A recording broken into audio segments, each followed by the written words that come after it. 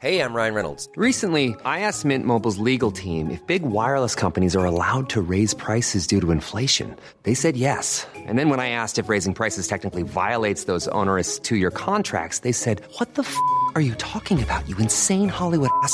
So to recap, we're cutting the price of Mint Unlimited from $30 a month to just $15 a month. Give it a try at mintmobile.com/switch. $45 up front for 3 months plus taxes and fees. Promo rate for new customers for limited time. Unlimited more than 40 gigabytes per month. Slows full terms at mintmobile.com. You're listening to The Sound of London. This is Londonist Out Loud. I'm N. Quentin Woolf, and the idea for this week's show came from another episode, actually. It was one in which Vic Norman and I were exploring a particular part of the centre of town that had suffered damage from aerial bombardment in the Second World War. And actually there was some debate going on about whether it was bomb fragments or machine gun fire that had caused the damage in one of the central churches. A lively debate ensued. Many thanks to several people, including Moscow London, for contributing on Twitter, and to Larry Porges, who got us onto the scent of my guest for this week, an expert in, well, London getting bombed, to put it bluntly. And thanks to this week's guest, I have finally got some understanding of what it meant for London to be bombed in the Second World War.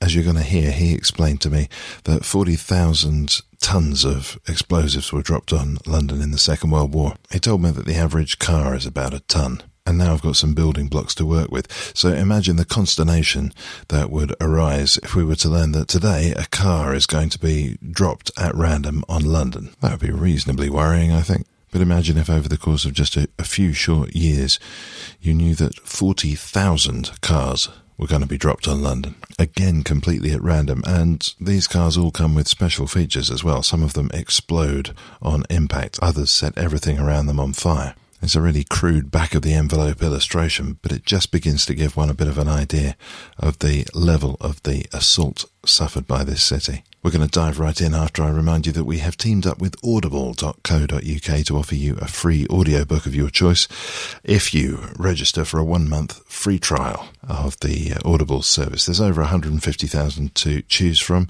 and you can get your free audiobook, which is yours to keep, whether you hang on in there after the trial period or not. I have. I think it's a fantastic service. Give it a go. Good news as well, if you've already done that, if you've trialled the service more than 12 months ago, Audible is giving you the chance to get your hands on another audiobook for free.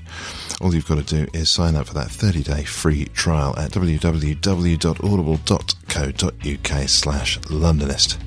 Hey baby, let me take you down to a place of strange sights and sound. You ain't never seen the like before, just a stone's throw from your front door.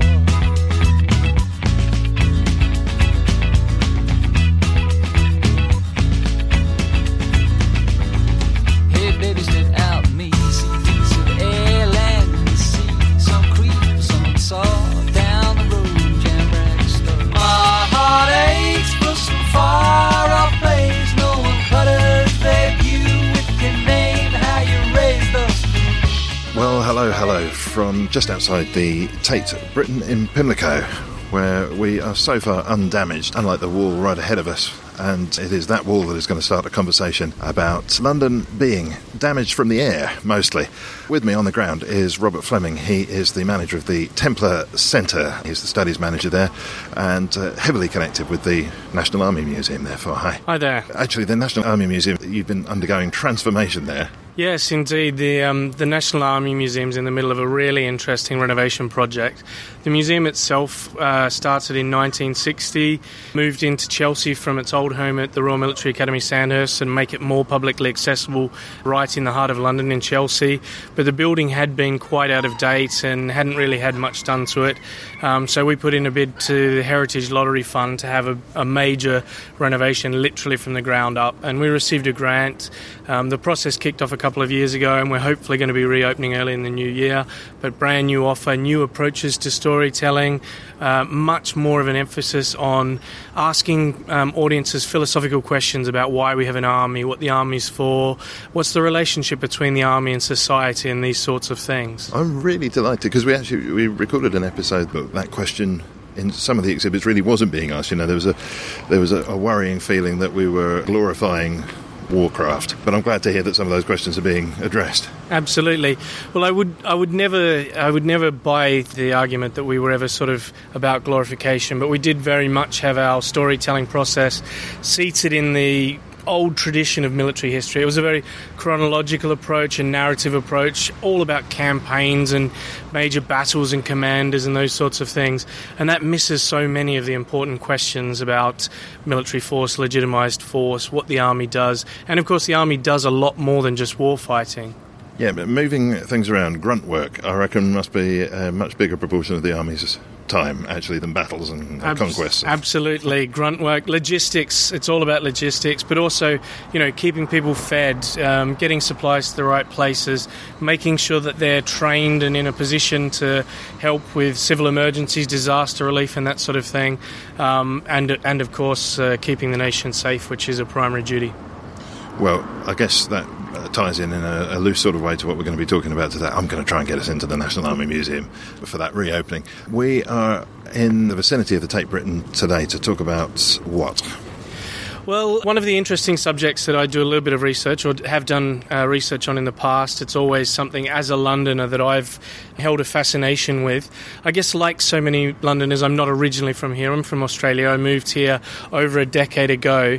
And as a military historian with a little bit of background, particularly about how London had experienced the Second World War, I wanted to dig a bit deeper and find out more about that impact. And what I was really surprised to discover is that a lot more of the legacy of the Second World War still survives around us. You sort of assume that the city was bombed and then rebuilt and that the Second World War belongs in the past, but actually it still affects our daily lives. It's still visible all around us. I was very, very excited to see some pictures that accompanied a talk that you've done on YouTube. I suddenly realised that I've been looking at this sort of damage the whole time without realising it, and quite often there are clues not only to the fact that there's been bombing in the brickwork of all sorts of buildings, but also a sort of a map of exactly what happened and how the building is constructed. It's really interesting stuff. But before we get to all that, I guess thinking about London being bombed from the air, maybe if we took that as our broad strokes approach, have we any idea when that would first have happened? Well, it's interesting because, of course, I guess most people have a vague notion of the Blitz in the Second World War, but actually that wasn't the first time that London was bombed from the air. The Germans launched their first strategic bombing campaign, what we call an effort to deliberately and planned and coordinated attack against a city, a strategic bombing campaign. They launched a campaign against London in the First World War as well. And that was initially done in 1915. At the beginning of the war in 1914, Kaiser Wilhelm actually banned his air force from bombing London because he was genuinely worried about killing his own cousin, the king. They were, of course, first cousins. And so he put a ban on the bombing. But when they realised the war wasn't going to be over by Christmas and was going to be a proper long strategic sort of campaign, he relented and allowed London to be bombed, but very deliberately only military targets. In fact, he said nowhere west of the city, just to keep Buckingham Palace out of the target zone. But was he a little overconfident of the prowess of his bombers there? Well, it was a far from protected art form, and actually the initial campaign was done by Zeppelin, and Zeppelins are hard enough to steer and keep in the right spot anyway, let alone targeted bombing from them. It was far from a precise science. Their primary targets, though, were actually the coastline, Yarmouth, Southend, places like that. They were trying to hit those important ports on the coast. But London, probably more than any real strategic effect, trying to affect the morale of Londoners and of the capital and of the nation as a whole. How did they do in the First World War? Well, really, it's a bit of a mixed bag. The Londoners were absolutely shocked. In the imperial capital, the centre of the world's largest empire, they'd certainly never been directly attacked in that way before. So yes, it did worry Londoners. But the bombing didn't have the effect that Germany had hoped for. And the Zeppelins increasingly were becoming vulnerable to anti-aircraft fire. The anti-aircraft batteries learned to use incendiary, and the Zeppelin is nothing except a bag of flammable gas. So really they were quite vulnerable to that sort of counter-attack. And they didn't have a huge effect. But they basically came back once they had a longer-range bomber, the Goethe bomber, and tried again towards the end of the war. And that was a little bit more effective, but by that time we were already developing night fighters. So we were sending up Air Force planes. The First World War? Yeah. sending up Air Force planes to intercept their bombers even at night time and turn them back. And so that campaign really wasn't that effective. I think in total about 1,200 Londoners were killed in the First War. I've got knowledge of the First World War to do with hydrophones and underwater technology and stuff like that. I've got no idea what sort of tech we had to spot incoming Goethers. Yeah. What did we have? What didn't we have? Well, it was primarily still done by the eye. I mean, certainly this predates radar and things like that by a long way. So night spotting was quite difficult. One of the really iconic images of the Second World War, though, of course, is the crisscross beams of spotlights looking for bombers coming in. And that is something that we developed in the First War. So there's a really interesting poster from 1917 encouraging people to buy war bonds to give money to the nation to fight the war. And in one of these posters, you can quite clearly see beams of spotlights catching a Goethe bomber over the silhouette of St. Paul's. A very iconic Second World War image most would probably think. I've heard some very, if you can use funny in this context, then I'm going to use it, stories about the ineptitude of the balloons as they tried to get to London and failed quite often. Yes, I mean, at the end of the day, it was a very difficult piece of technology to use. It was very difficult to steer. They were heading primarily towards the headwinds. Most of the prevailing wind in this part of the world heads from the west to the east. So they were heading into wind, which made steering very difficult.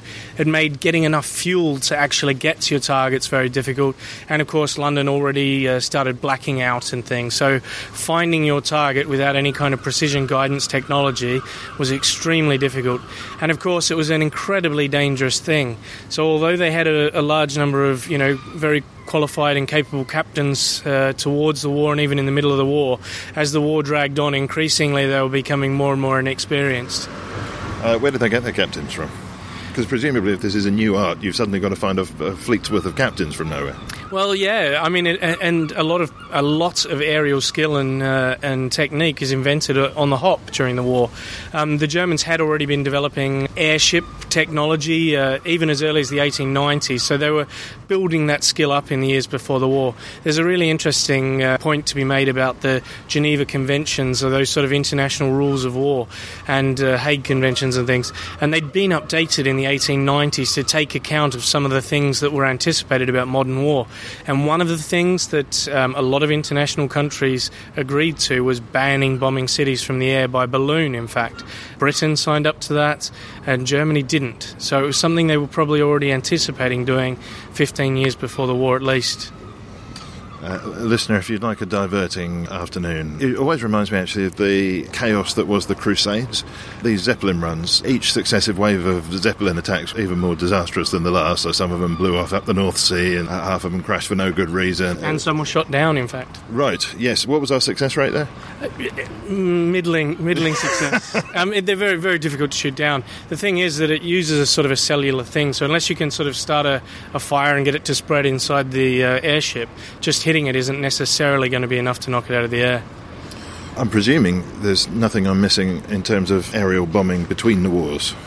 Well, not so much in terms of direct relation to Britain, but actually the Italians used bombing quite effectively and very sophisticatedly in a lot of their colonial campaigns, places like Libya and Ethiopia and Abyssinia and places like that. And a lot of the technique of strategic bombing in cities by aircraft, heavy-than-air aircraft, a lot of that the Italians have started to develop in the 1920s. And, of course, in the Spanish Civil War in the 1930s, the Germans really learned their craft there. They do some quite devastating bombing in Spain as well. So is it the case then that as the Second World War broke out, the Germans were well ahead of the game? They'd certainly had a little bit more practice, shall we say, than we had. I think one of the really interesting things about it is that most of the bombing, most of the Air Force theorists, if you will, really thought the value in aerial support was in military purpose, in attacking targets on the ground. You know, there was this school of thought about strategic bombing against civilian populations and against industry and what have you. But a lot of military theorists really actually thought that it should be confined to attacking targets in support of, say, for example, ground movement or supporting the submarine raids in the Atlantic or what have you. And there was a big moral dilemma. A lot of people did have a bit of an issue with the idea of bombing civilian populations already. How long did that moral quandary last? How quickly was it overcome? Well, I think from our perspective, the moral quandary is overcome when we start getting bombed. You know, the Blitz campaign, probably the London Blitz is the most famous, but actually dozens of British cities are struck, and people's opinions change about retaliation very quickly after they've been bombed. So should we talk about that? Maybe we could lead up to that. Maybe we could get the Second World War started, and then from London's point of view, think about what the first inkling was that we were going to be copying it from above. Yeah, well, to give a bit of context, I guess, Hitler was really quite reluctant for the most part to actually have to fight against Britain. I don't think, you know, the historians argue about this, but I don't think he really wanted to go to war with Britain at all.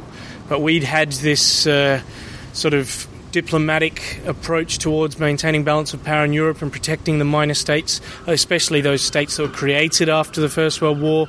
We wanted to maintain a stable order of peace in Europe, and it was seen that giving that liberation, that freedom to new countries like Czechoslovakia and Poland and places like that, we really had to back that up by supporting them diplomatically and, if necessary, militarily as well.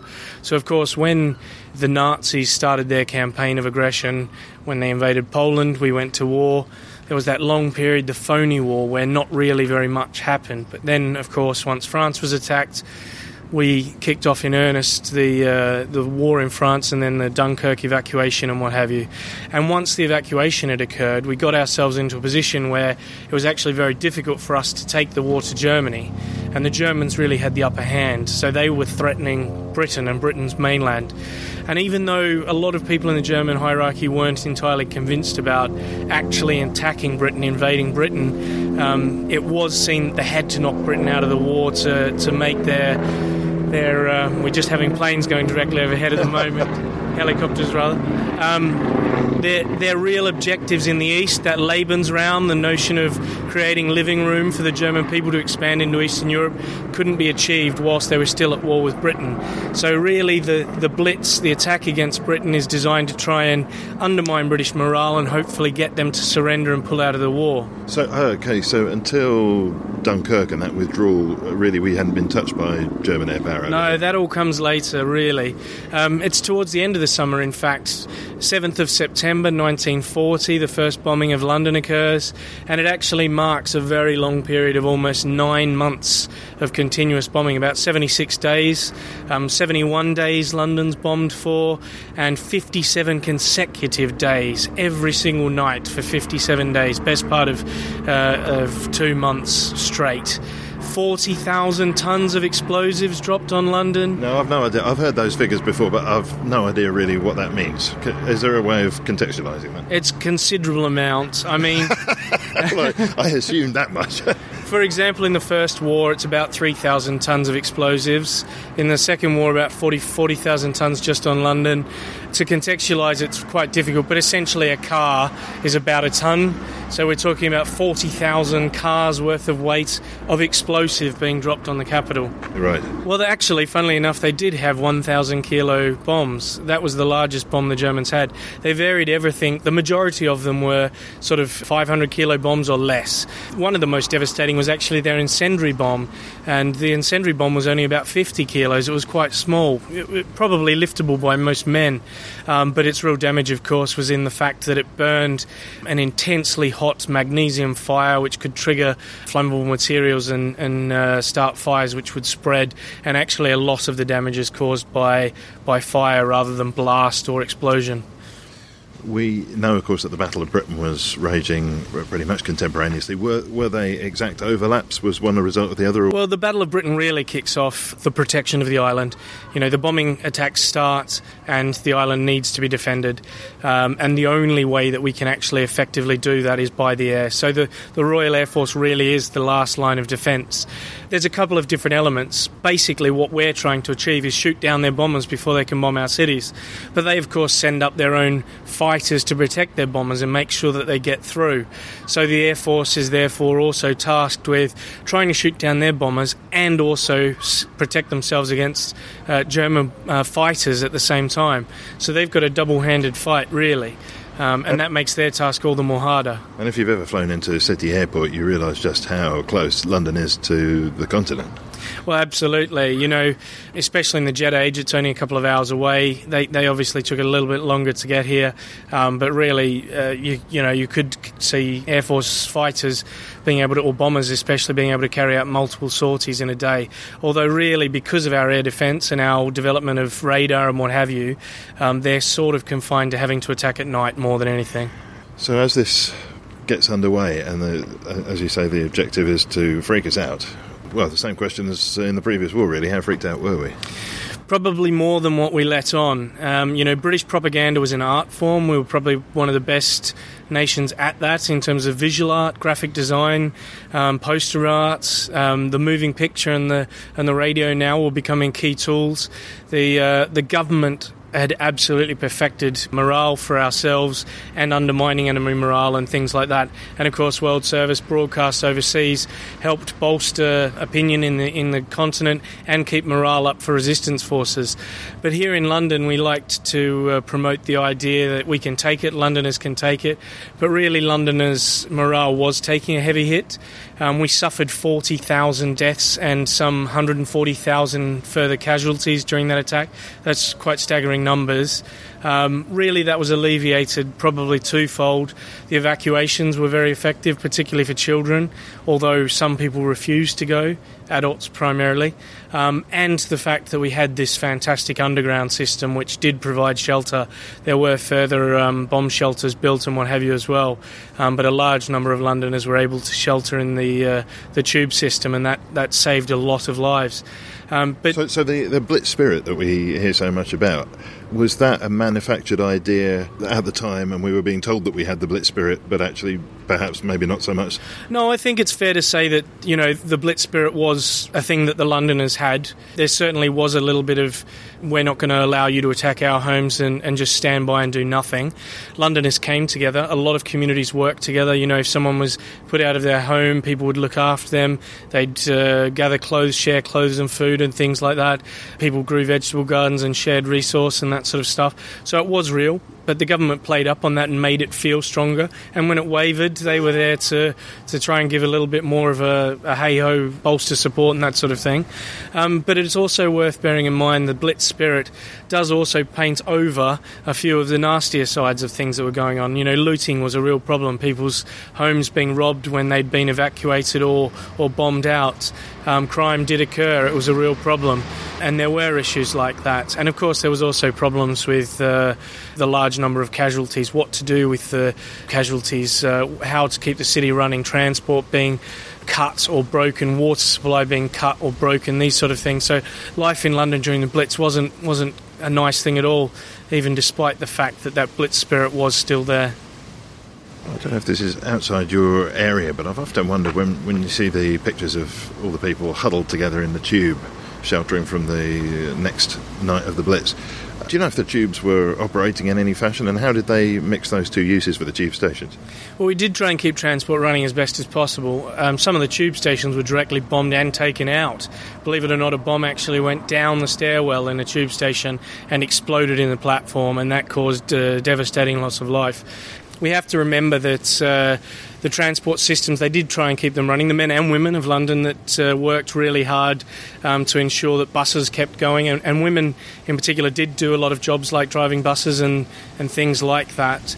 But of course, when the tube stations were being used as bomb shelters, obviously they were overcrowded. They had to sometimes shut them down. We know as well that some of the tube stations had other uses as well, but we're not talking so much about the tube here. And we're above ground, we're outside the Tate Britain, and the wall we're looking at here is, well, severely damaged. It's pockmarked with being very generous. What's the story here?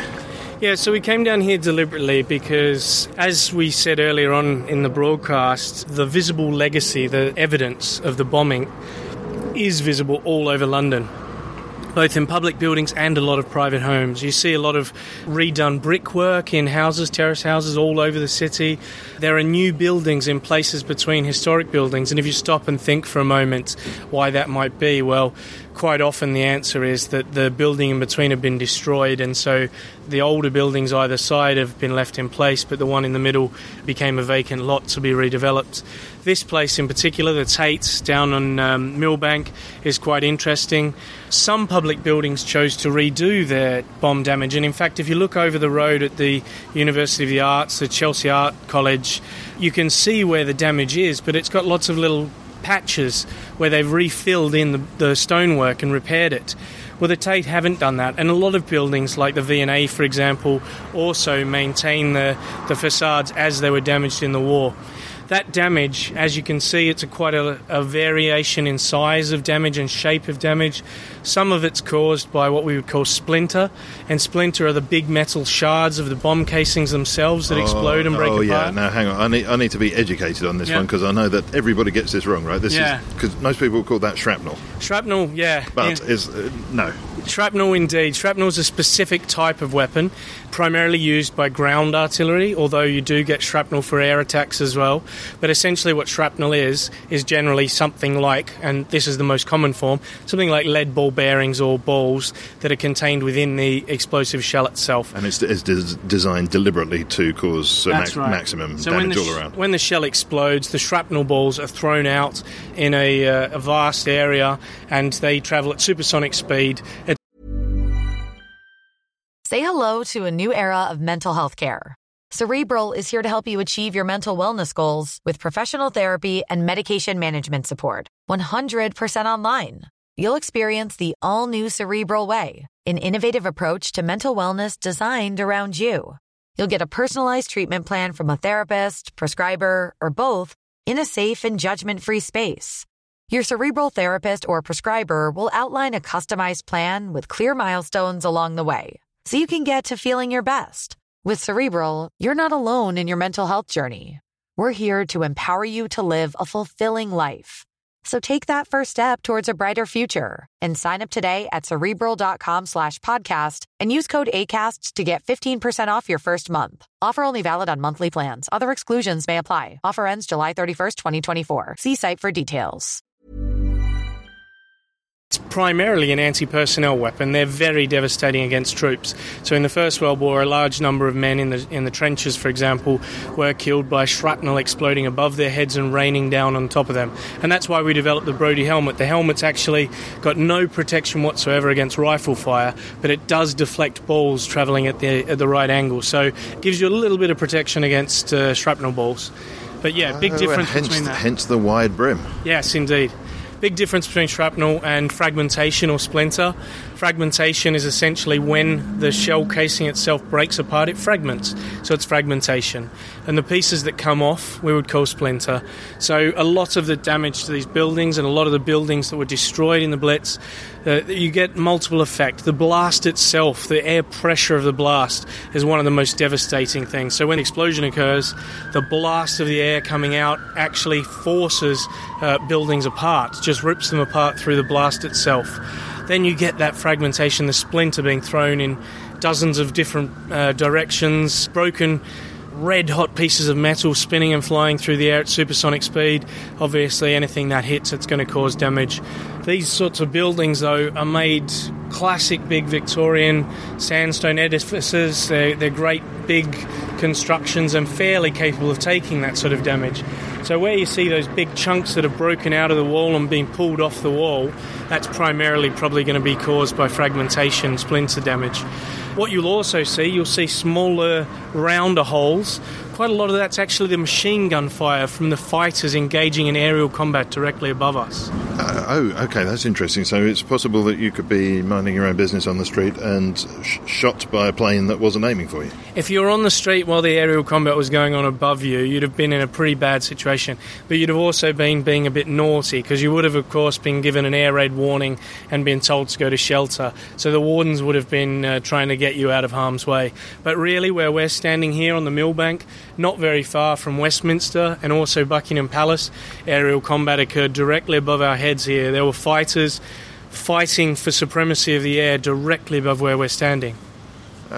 So we must have had downed aircraft landing in the streets and all that jazz. Absolutely, and in fact there's a fantastic story from not very far from here. You know, we're quite close to Pimlico. Well, one of the air raids, a German bomber was travelling up the length of the river, over the Tower Bridge, and was planning on bombing, or we think he was planning on bombing, Buckingham Palace itself. And obviously the Hurricanes and the Spitfires that were trying to take those bombers out tried to take him down, and he was damaged and was going to crash. He was basically unable to return back to Germany, and he knew it, so he decided to crash his plane into Buckingham Palace and flew straight towards the front of the palace, flying down the Mall, and a very brave Spitfire pilot flew alongside him, brought his wing up underneath the wing of the fighter and flipped the bomber, twisting it away from his course, and it crash-landed not very far from us here in Pimlico. Daring do indeed. Is that true? It's absolutely true. It's absolutely true. I can send you a picture. A picture? Because you hear a lot of tall tales, don't you? And there are, yeah. I think I've heard that a lot of Battle of Britain pilots would have shot down at least 50 on their most recent sortie. Well, you know, they were called the few for a reason. Even though a lot of them were inexperienced pilots, at the end of the day, the Battle of Britain and the success that the pilots achieved was absolutely fundamental in keeping us in the war and protecting London. So, yeah, sure, there's lots of barroom stories and things that, you know, great listening after a drink and at the end of the night or what have you. But actually quite a lot of it's true as well. There's some remarkable endeavours. Just with the political atmosphere being what it is, and having walked past on my way here from Pimlico what I think might have been a Polish embassy, I'm not sure, but there seemed to be a lot of people applying for visas there, and I heard Polish language being spoken. Poles played a really important part in this whole scene, didn't they? Absolutely they did. The Poles, crucial allies right from the beginning. Of course, we entered the war to protect Poland, and a large number of Polish soldiers, airmen and sailors all managed to escape from Poland before they were conquered by the Nazis, or even during the conquest, and made their way to France and then Britain.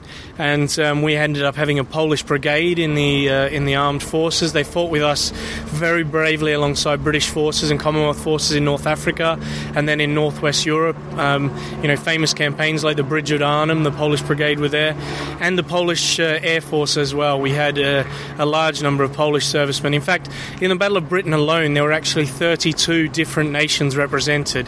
The Commonwealth, of course, Australia, New Zealand, Canada, Bermudans, all parts of the Commonwealth really, but French pilots, Czech pilots, Poles, you name it.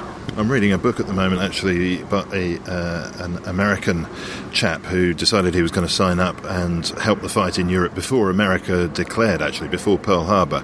And in order to swear allegiance to the king, he had to renounce his American citizenship, and that caused a huge heartache. But he was here, I think, serving with a Canadian squadron. Yeah. That kind of makes you feel like this would have been the first time when the front was above us. Well, for London, that's definitely true. As we touched on before, strategic bombing had sort of occurred in the First War and obviously the bombing of London.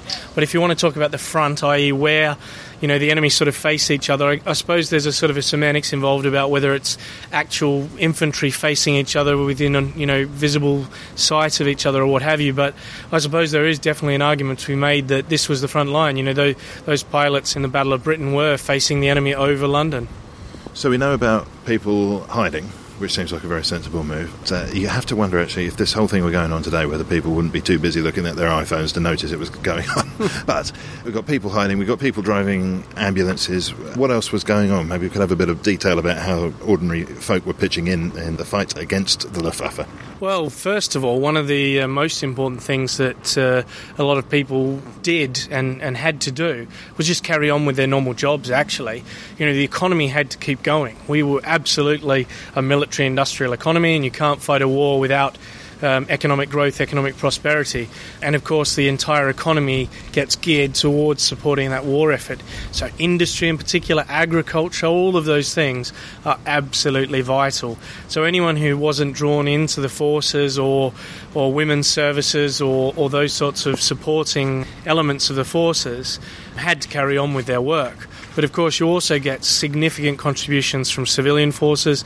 A large number of people are wardens, fire wardens, and also civil security sort of wardens, you know, keeping people safe at night, no street lights during blackouts, so making sure people can get home, that sort of thing. So these are ARP wardens? Yeah, that sort of thing, exactly. The fire brigade itself, of course, alongside the fire wardens, incredible work preventing those fires that were being spread by incendiaries. People doing voluntary work in other areas like medical services and those sorts of things.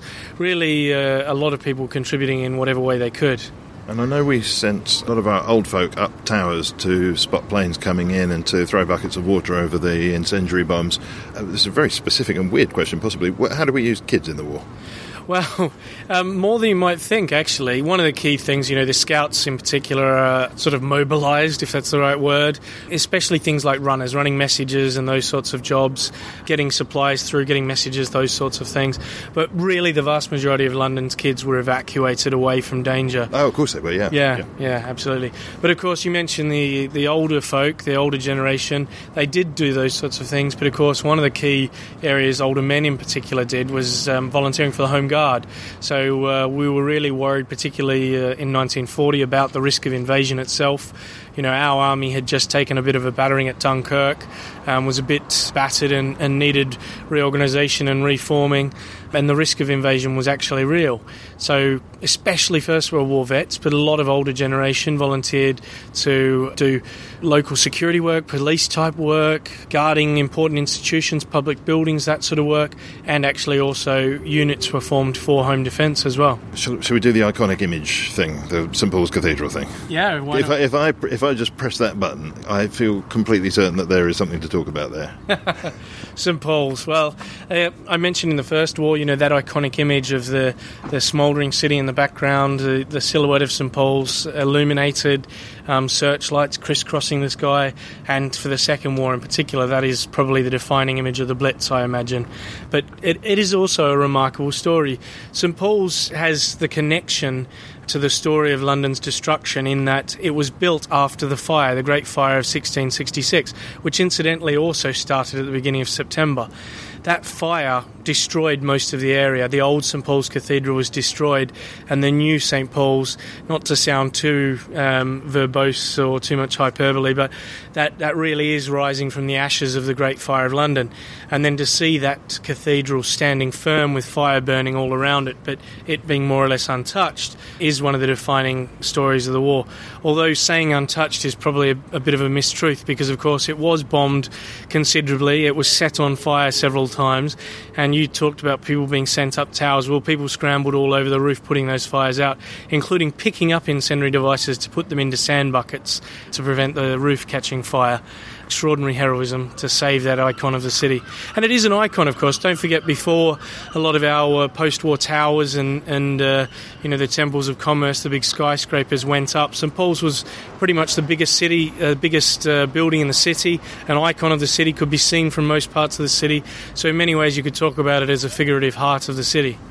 Have you heard this? I don't know if this is true or not, but I was reading about the Blitz from a fire watcher's perspective, and they were saying that it was as though Wren had designed the cathedral specifically to deflect incendiary bombs. There's something about the way the domed roof is built inside so that there are compartments and it stops the fire from spreading or something. Have you heard about this? I have. It would have been remarkable insight for him to have anticipated that, of course, but so no, I don't think he did. But by happenstance of design, it was actually quite effective for that. The incendiaries in particular slid down the angled roof. They trapped in gutters, which meant that the fire wardens on the roof were able to reach them more safely and could move around on the roof. Whether he intended it to prevent fire, well, he had just seen the biggest fire probably in Europe's history occur around him when he was thinking of designing that building, so maybe it did occur to him. In the midst of the Blitz, what job, whether ground-based or aerial, wouldn't you have wanted? What a question. No one really was without danger, including civilians. We mentioned before, bombs making their way into underground stations. What job wouldn't you have wanted? Really, anything above ground during the bombing is taking your life in your hands. All of those wardens, the firemen, police, anyone who was above ground, extraordinary heroism. Anti-aircraft gunners, all of those jobs. They were putting their lives on the line literally to keep the people of this city safe, but also to keep the city safe, to try and protect the city. And they were fighting for the very fabric of the city, as well as the Londoners, the people of London as well.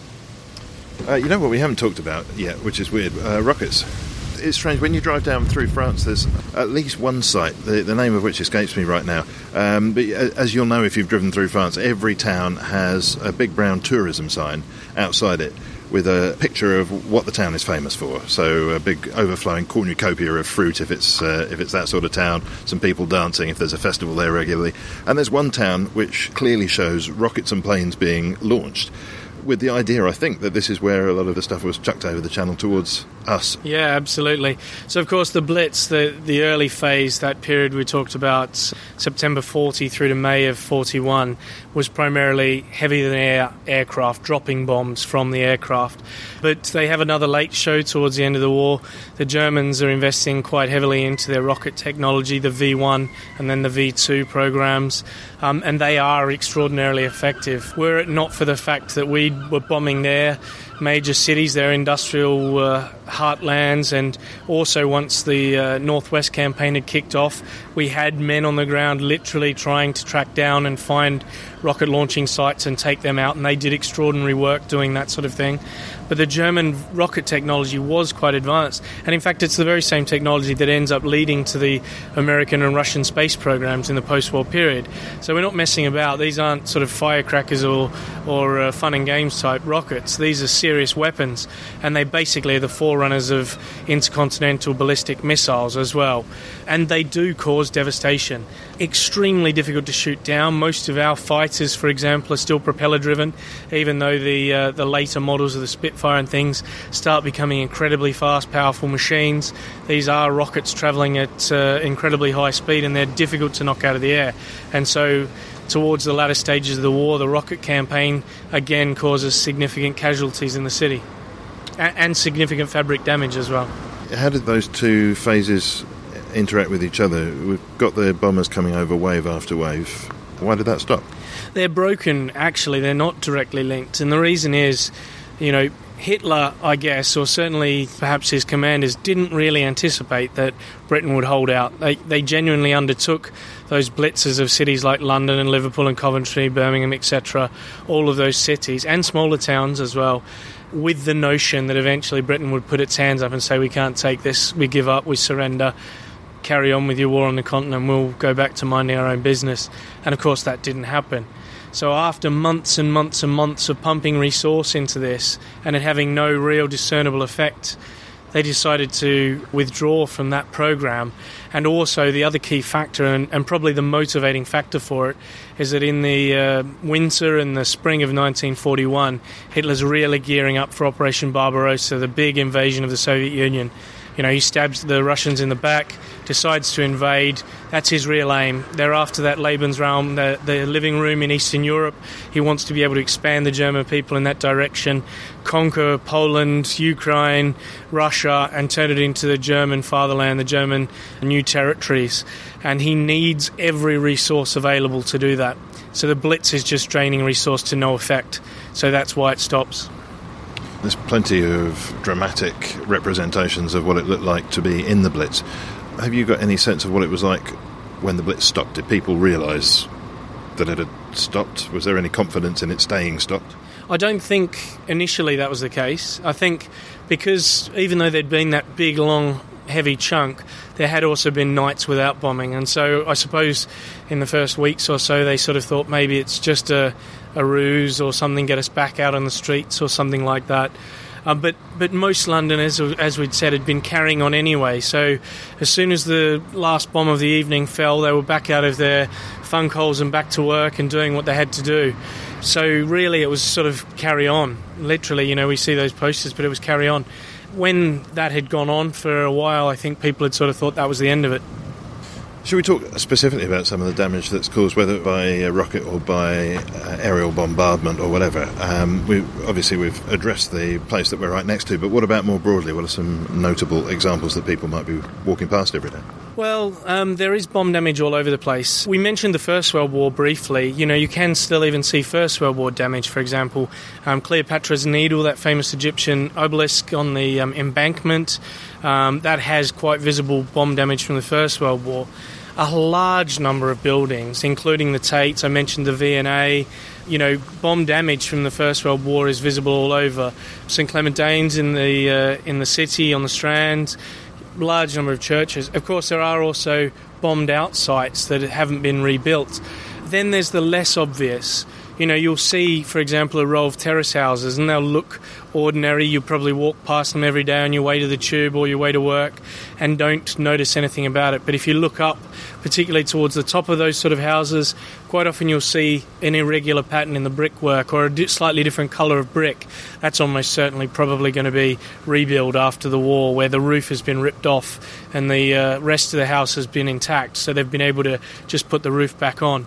Those sorts of things, really. Yeah, your best bet there, from what I've seen, is the end of terrace. That's where you want to be looking. Absolutely. And what's interesting is you'll quite often get a clear indicator is the one at the end of the terrace might be quite heavily damaged, and then there'll be a decreasing pattern of damage as you go along, as literally the brickwork has been blasted out of the end and kind of dragged a section of brick out of the neighbouring houses, getting increasingly smaller as the strength of the blast is pulled away.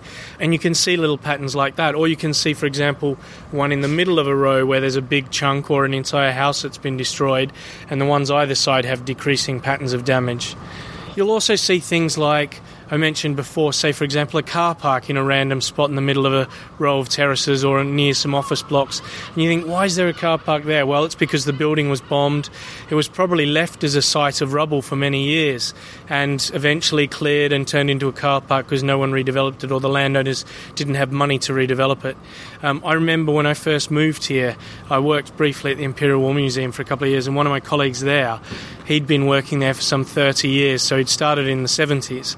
And he said, walking through South London on the way to work at Lambeth, he regularly remembers going past big piles of rubble that were still there in situ 30 years after the end of the war. So the bomb damage, the visible bomb damage, was much more obvious then than it is now, but it is still there. You know, you'll also see, I mentioned before, there'll be historical buildings and then a new building in the middle. That's almost certainly going to have been a bomb site. And then there's the less obvious but more discernible in some ways, things like the Barbican area. Well, that's all 1960s rebuild, brand new sort of modernist or brutalist styles of architecture, and that's because that entire area was destroyed. So instead of just repairing one building, they've just decided to start again from scratch and build an estate or build a new complex or an office building in place of houses that used to be there. Oh, so we have Hitler to thank for brutalism. Yes, that suddenly makes sense. Yeah, well, and quite a lot of the estates. It's funny when you look at big housing estates, sometimes they seem like they're in strange places, rows of terraces and then an estate on the end. Well, if enough houses were destroyed, they replaced it with, you know, post-war estate buildings and things like that. But yes, brutalism does rise out of the ashes of the Second World War in London.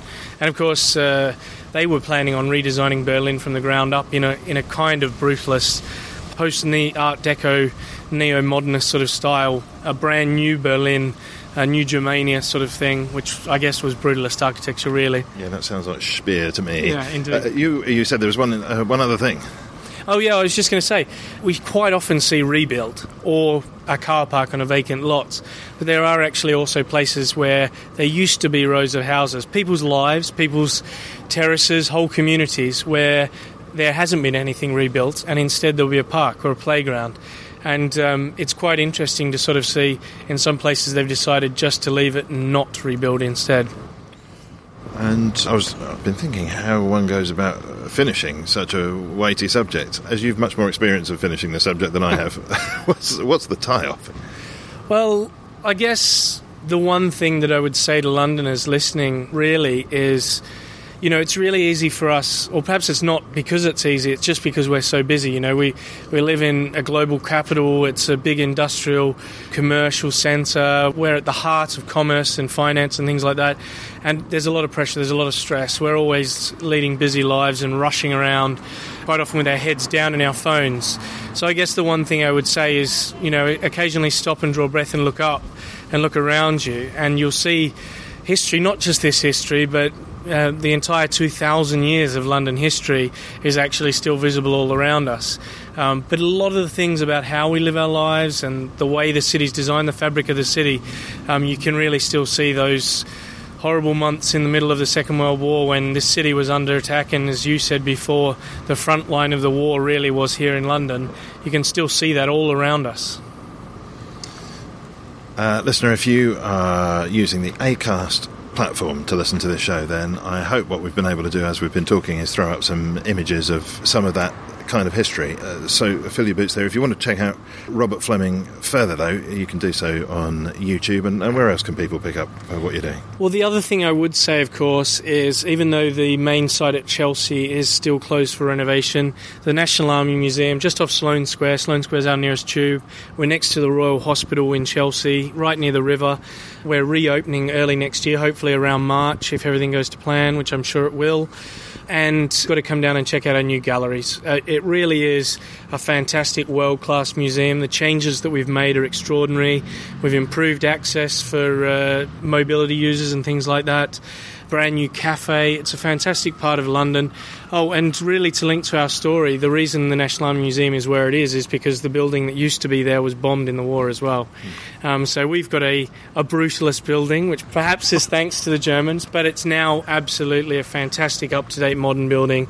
Great museum, great collection, and some really interesting stories and questions for you to be asked there. Just close your eyes until you're inside. The outside now, we've fixed all of the brutalism. It's a lovely, beautiful modern facade. I can't endorse that enough, and as I said, we recorded there before, and it was fantastic then, so it's only going to be a delight now. Thanks for taking the time, Robert Fleming. Thanks very much. My pleasure. Thank you for having me. My heart aches for some far-off place, no one cutters their view with. And that's all for this week. My thanks for this week to Robert Fleming. Thanks to Eloise Maxwell and Bernie Barkley. Theme and incidental music was by Songs from the Howling Sea. I'm N. Quentin Wolfe. Tied